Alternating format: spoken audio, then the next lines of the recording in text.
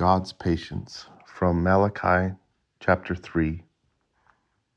Since I, the Lord, do not go back on my promises, you, sons of Jacob, have not perished. From the days of your ancestors you have ignored my commandments and have not kept them. Return to me, and I will return to you, says the Lord of heaven's armies.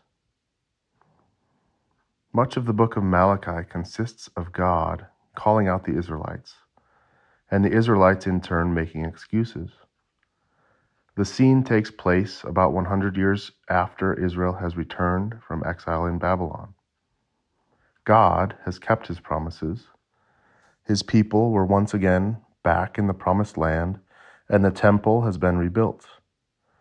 But their worship of God was far from righteous, and their appreciation of what God had done for them was all but gone.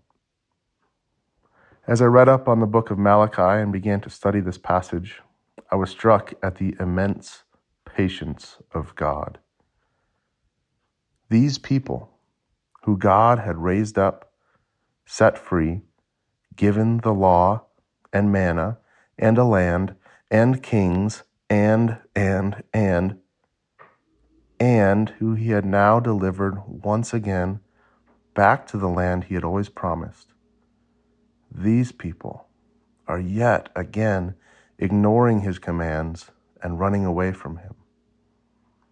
It's been something like 1,000 years since God first made a covenant with Abraham, and I just can't help but realize how vastly inferior am I in my capacity for patience. I can barely stand disobedience from my children for a mere 2 minutes. I cannot fathom God's love to put up with it for thousands of years.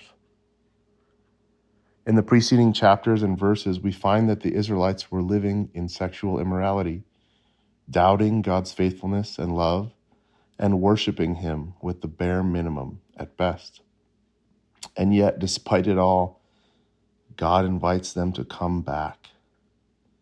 The loving Father longs for the prodigal son to come home.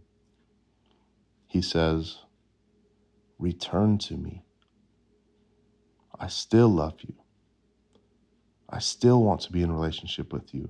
I still want you to give me your very best." God is patient. I am Israel. And I am forever grateful for a God who became flesh and made his dwelling among us, and who, despite my excuse-making, my running, my complaining, and my apathy, continues to say to me, "Return to me, and I will return to you." Praise be to this God.